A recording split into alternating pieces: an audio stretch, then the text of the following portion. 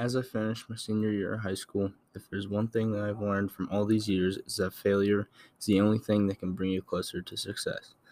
I've been wrestling almost my whole life, and I can't tell you how many times I have failed from my first year wrestling all the way up to now. Ever since I was a little kid, I've dreamed of getting on the state podium, but every year I always came up short. This is my senior year of high school. This was going to be the best year for wrestling.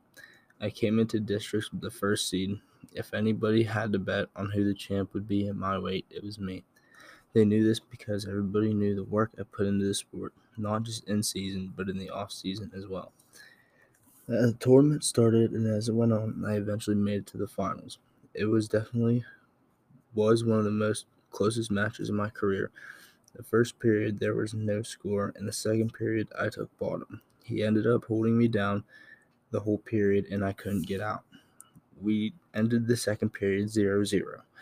We got into the third period and he took bottom. He ended up getting an escape, which is rewarded with 1 point.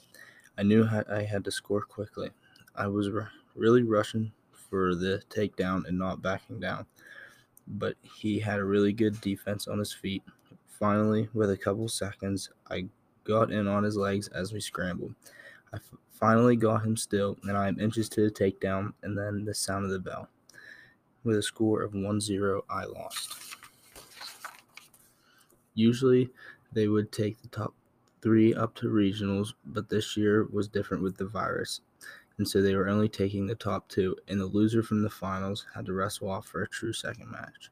Well, sure enough, I couldn't get my head straight after the finals and got caught the true second match with a loss, and right there, the season was over.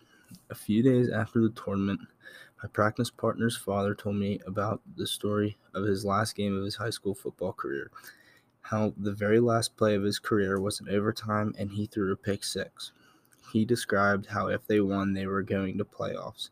How he was so close to the touchdown, and then all of a sudden his whole high school career was over. And it reminded me of how quickly things can happen. I've seen so many people fall short of their goals, not because they didn't work hard, but because they didn't work hard enough. I once heard the saying, if you don't fail, you are not trying hard enough. I believe in order to succeed in life, you have to fail, but it's not about getting by easy. It's about learning from your failures and never giving up. I believe life is full of ups and downs, and the best thing you can do is use the downs and make it so then they never happen again.